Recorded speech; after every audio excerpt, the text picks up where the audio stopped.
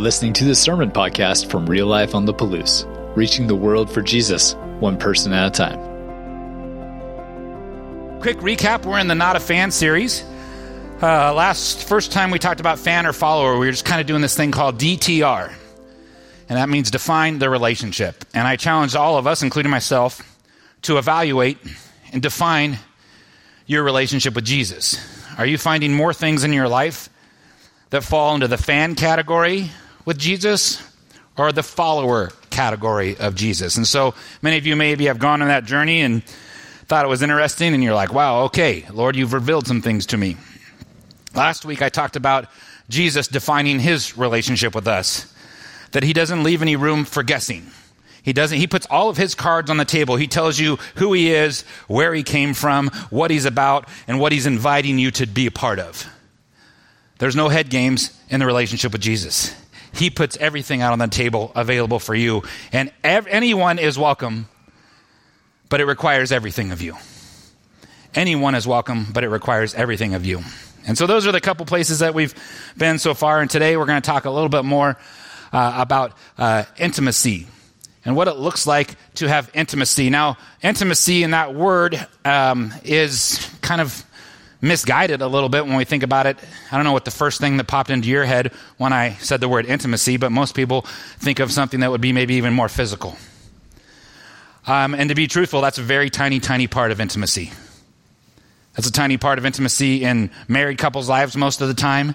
Intimacy is so much more. There's spiritual intimacy, and there's emotional intimacy, and there's lots of different types of intimacy that are required for a relationship. And so today, when you think about intimacy, think about this phrase: into me, you get to see. Say that with me. Into me, you get to see. Now that implies that you would have to actually do something to open yourself up to let people see the real you, to let people know the real struggles that you have, to let people into your life, to be vulnerable, to be lots of different things. And so when I think about intimacy, I think that followers of Jesus are intimate with him. Fans of Jesus know about him. It's like the stats. I was thinking about this in a conversation I had on Tuesday. Since I do life with Adam and Kathy, I asked them to come over and help me run some cabling down to the shop, and Adam and I were doing some heavy-duty cable running work down there, and our gals were sitting in the hot tub hanging out while we were working in jackets, cutting ourselves, crawling underneath the house, doing all kinds of manly stuff.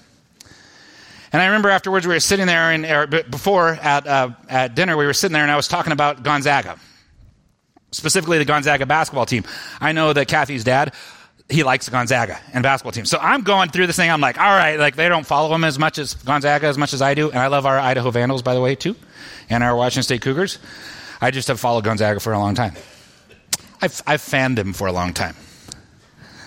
And so I remember, I'm like, okay, let me tell you about this guy. Well, Drew Timmy's from Texas, and he had 38 points on the other night, and he's what I thought about. Oh, let me tell you, my favorite player is Ben Gregg, and he doesn't play enough, and he's from Oregon. He came when he was 17 years old during COVID year, and that didn't count. I had all this junk of these stats that I knew about Gonzaga basketball. Now, do I know Drew Timmy? Well, I've seen him on an advertisement for. I don't know Drew Timmy. I don't know what's important to him outside of basketball. I don't know Ben Gregg. I don't know these players. I know about them. Many fans of Jesus know about Jesus. You know the stats of Jesus. Here's some stats from Jesus. He's the Son of God. Great stat. He died an earthly death on the cross. And how many days was it that he rose afterwards? Oh, you guys know the stats. It was 3 days. Well, that's cool. You know, he performed like 37 miracles, recorded 37, put up 37 miracles. His mom was Mary. He was born of a virgin. He made disciples. Oh, and the location of his miracles here, we know it's right here. It happened in this area. Like, we have all these stats about Jesus. Similar to I have all the stats about these Gonzaga players. But do you know Jesus? The word for to know in the text is yada. Say yada. And we first see, this is the principle of first mention here, is that Adam knew Eve. He yada'd Eve. And we're like, oh, like he knew her. Like, no, like, it's probably more than just the physical part of knowing her. They were connected. Their souls were connected. God said it's not good for man to be alone. I will make a suitable helpmate. I will bring somebody along that will be complete because there's something incomplete about him being by himself.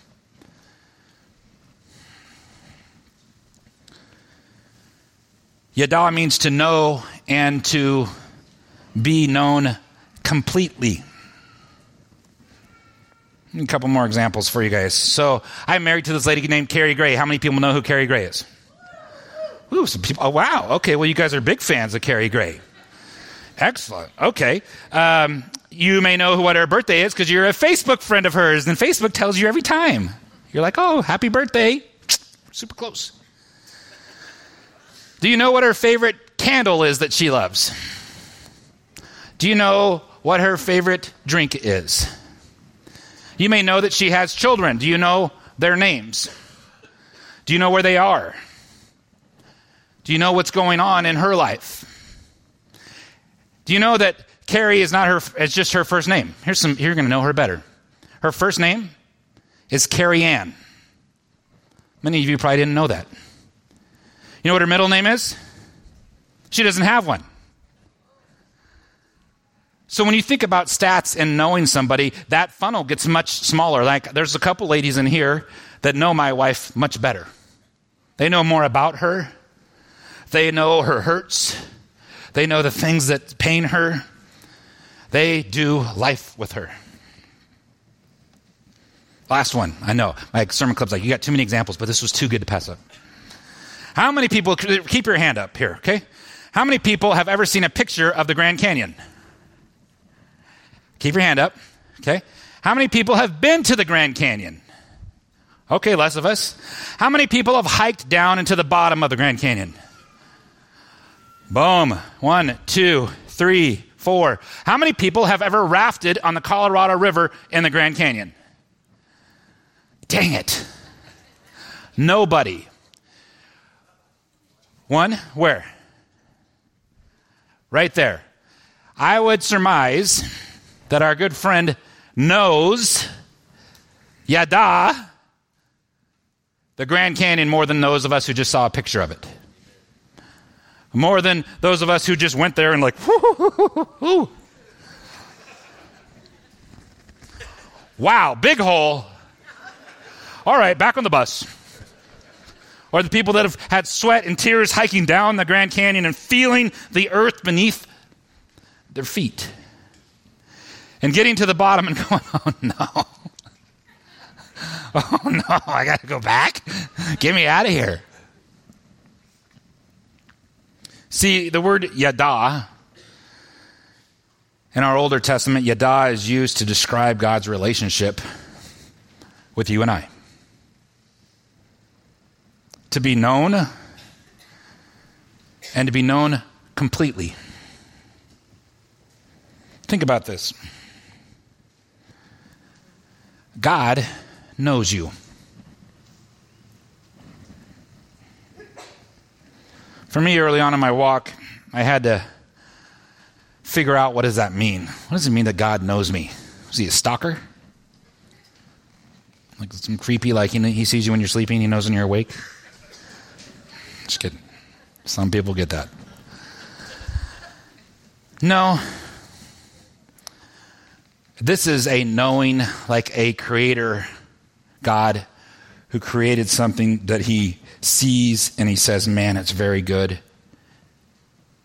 And he desires that it to know him and that he knows it intimately. He knows how he built it.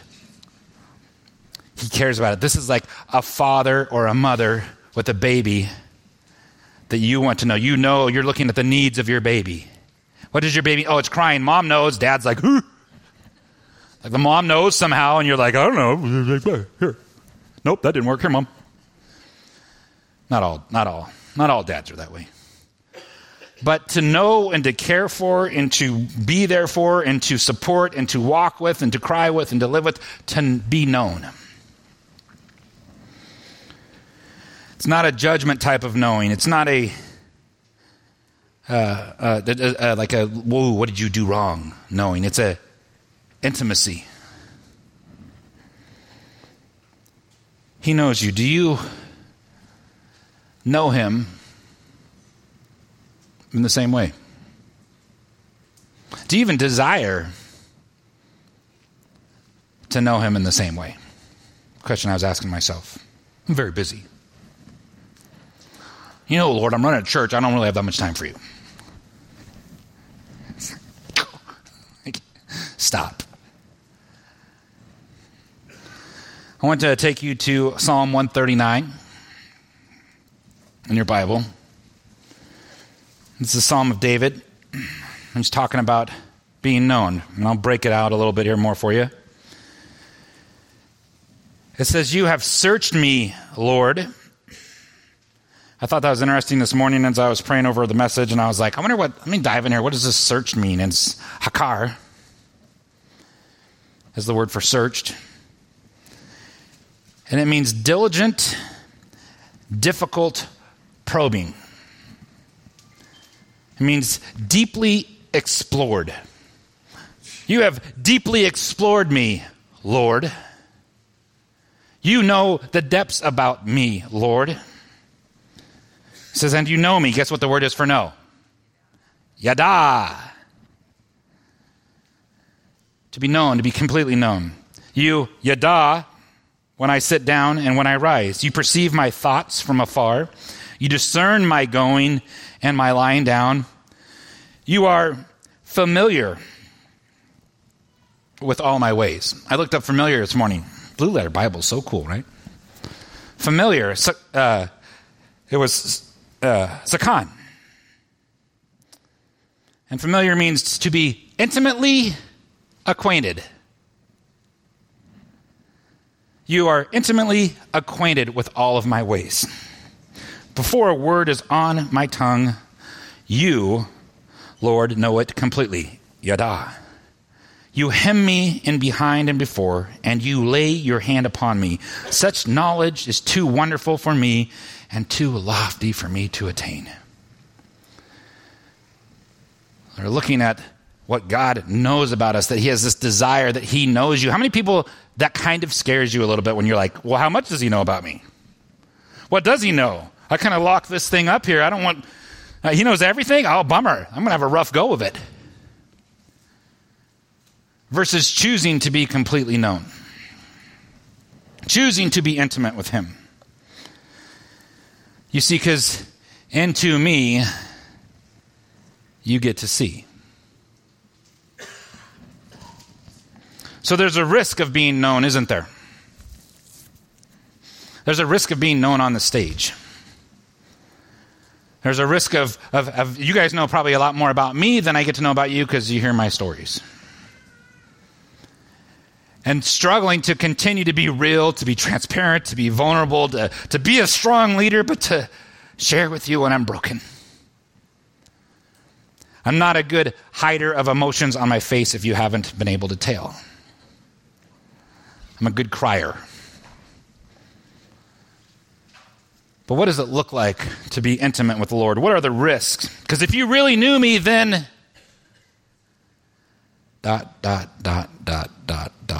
fill in the blank. I could never be real. You might reject me. Last night I was watching a documentary because I like documentaries. And I was watching this documentary on something we're going to be talking about in our next sermon series.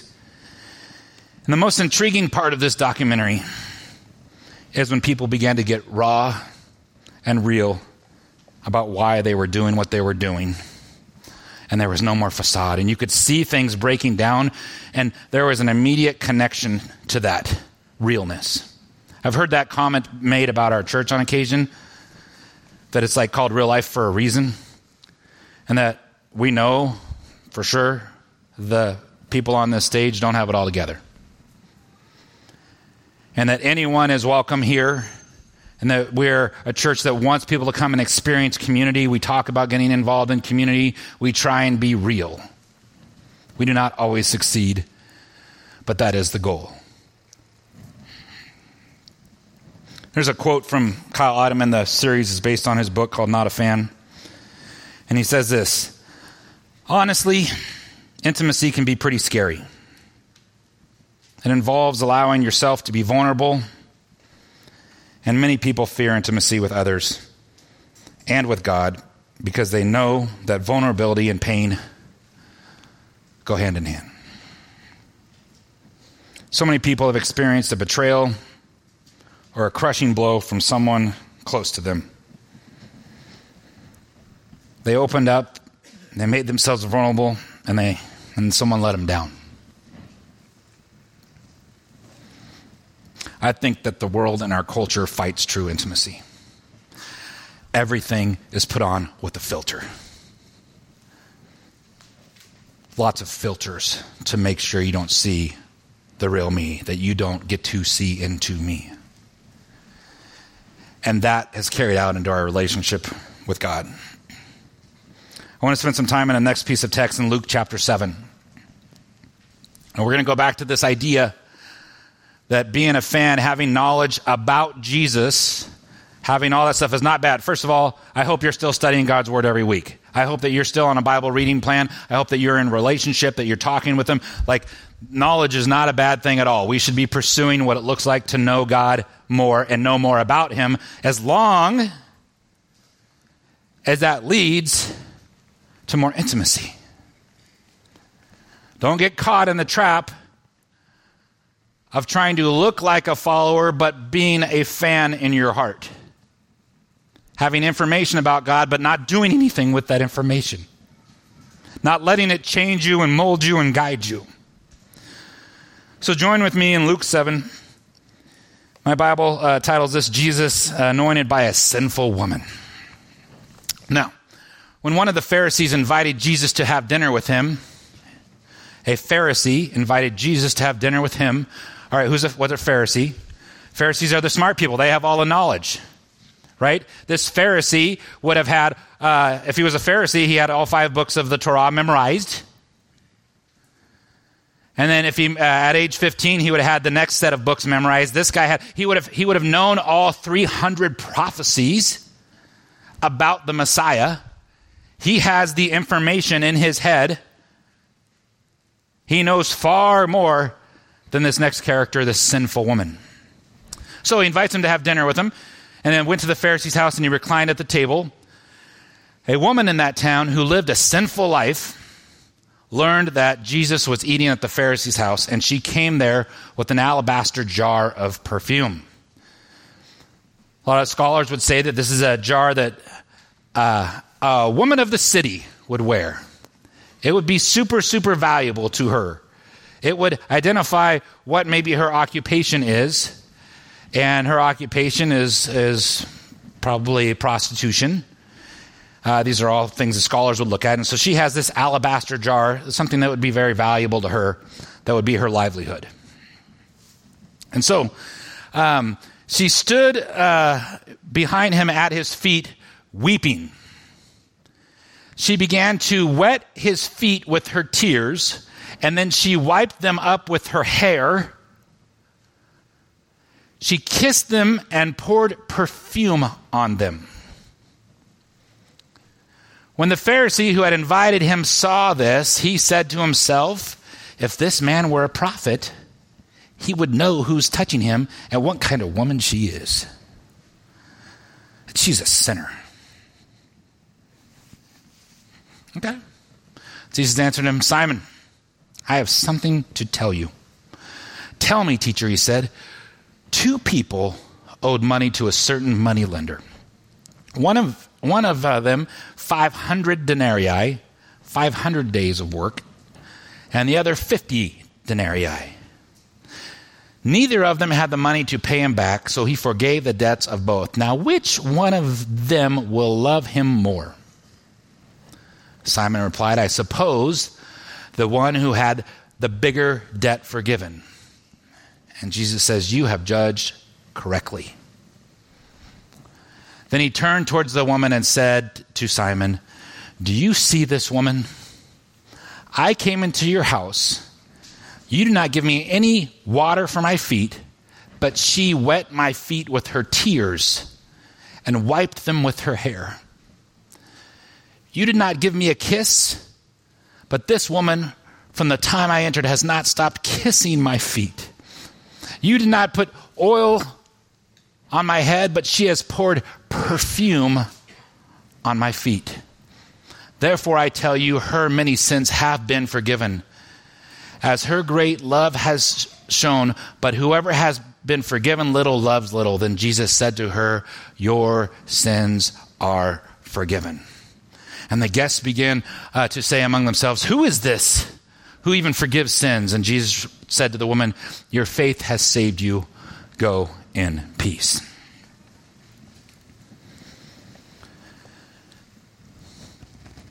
Who knew Jesus more intimately? Who moved with acts of intimacy? Actually, it's interesting to know in that culture that this Pharisee missed a bunch of things that you would do. And Jesus acknowledges them in the end of the text. At a high-honored place, if you had a guest in your home that you invited to your home, you would kiss them on their face. You'd greet them with a holy kiss. Like, we're so glad you're here. If it was an even higher honored guest, you wouldn't even dare touch their face. You might kiss their hand. But the Pharisee did neither. An honored guest would have their feet washed by the host. So you'd come in, and all of a sudden, you'd be sitting there when they weird. You came to my house, and I'm like, hey, how you doing? Take your shoes off. Like, what are you doing? Don't touch my feet. Gross. You know, one of the most powerful times that I had in regards to that example, I got the privilege of attending a youth camp a number of years back, and I was in the 7th and 8th grade boys' cabin. I made it. One of the exercises, and these boys, they're all grown up now. They're probably college age. These boys were girl crazy, right? And it's like there's a lot of stuff. We're sitting at this camp, and one of the exercises was the cabin host to wash their feet. And so I started going through and washing these dirty, nasty feet of these boys. It was the most profound experience in the whole camp for them. Like their little girlfriends are trying to call them outside, and this is taking some time, and we're talking, and as we're washing feet, we're giving blessings, and we're doing these things. It just stopped and froze things in time because we were becoming more intimate and getting to know each other and what made each other tick. It didn't matter what was going on in the outside world. It mattered what was going on right now. See, an honored guest would have his feet washed by the host. A less honored guest would have the servant wash their feet, or at least given a bowl of water to wash their own feet. An honored guest might have their head anointed with maybe a valuable oil. A less honored guest might be given some cheap oil to anoint themselves. Yet this lady pours out who she is, represented in that perfume, on the feet of Jesus.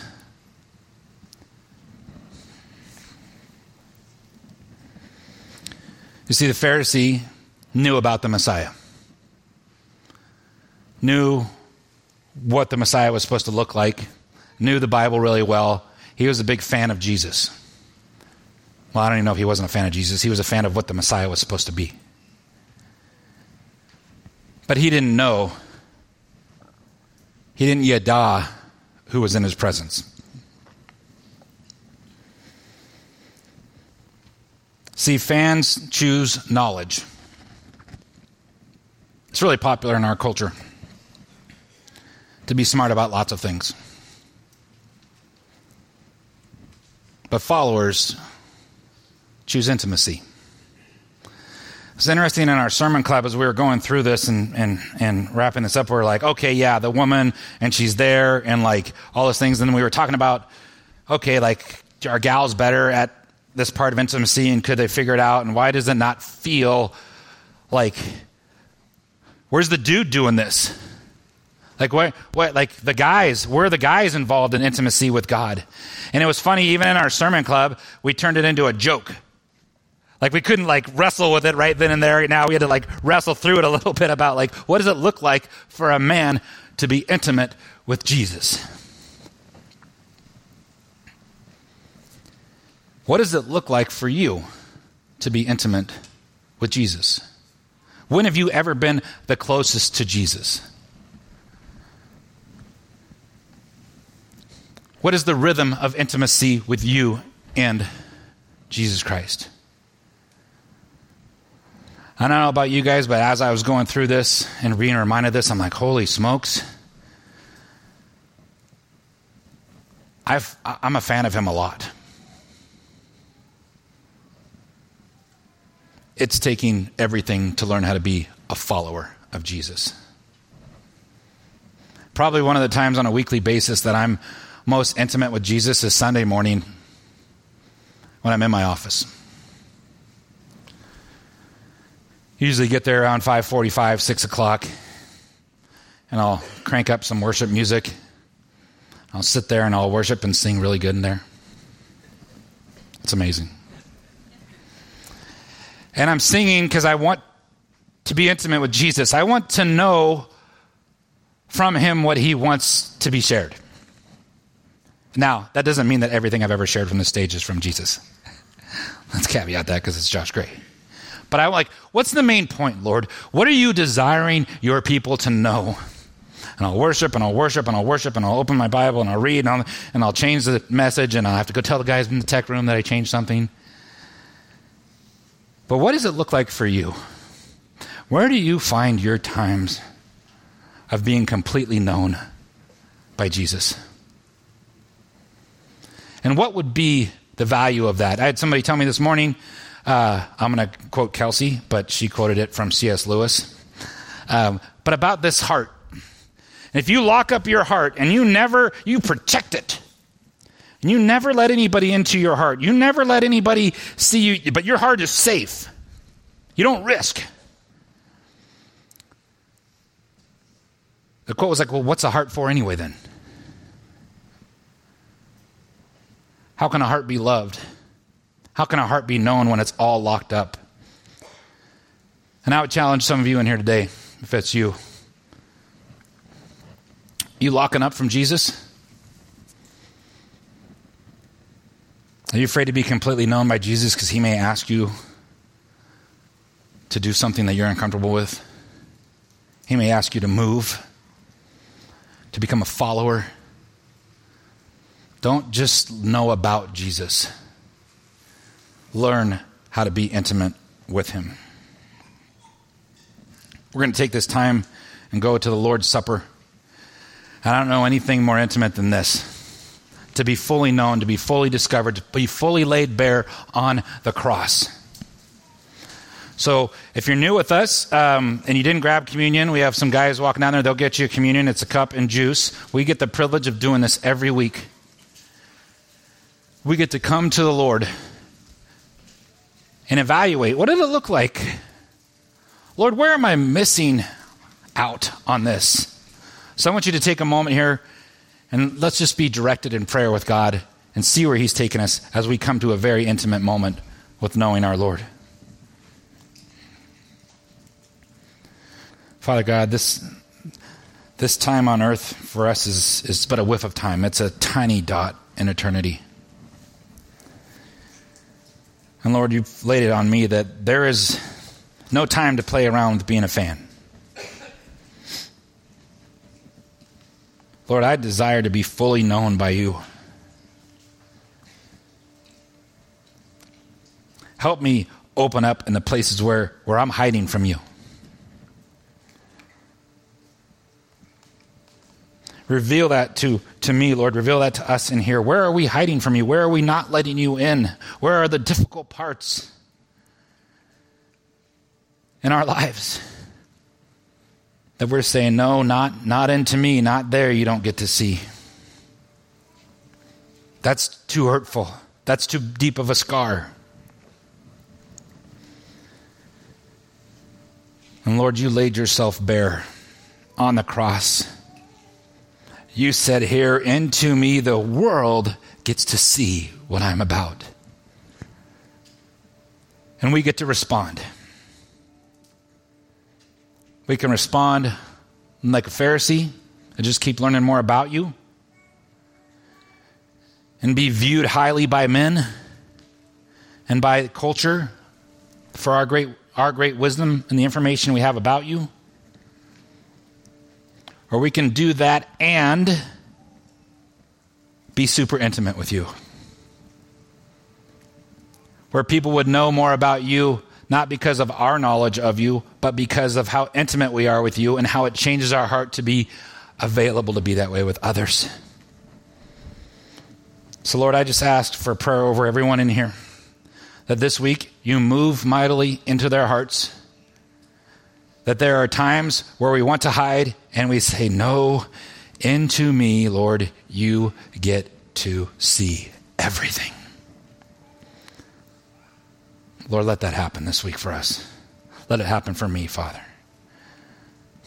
On the night he was betrayed, the Lord Jesus took that bread, and when he had given thanks, he broke it and said, this is my body. This is for you. Do this in remembrance of me. Here it is. Here I am. Here's everything about me. Take it and eat. In the same way, after supper, he took the cup, saying, this cup is the new covenant in my blood. Do this whenever you drink of it in remembrance of me. You can have it all, he says. Here is my very blood. And so, Lord, we just come to you. Father God, your name is powerful. Your word is powerful when it's implanted into the hearts of people who desire not just to know more about you, but to desire to experience you. And your experience has changed us, Lord. It changes who we are and how we view the world and how we treat others. Lord, keep moving us closer to you in intimacy, Father. We say this in Jesus' name. Amen. Thanks for checking out this message from Real Life. You can find out more about us by visiting liferotp.com and connecting with us on Facebook and Instagram. Until next time, have a great week.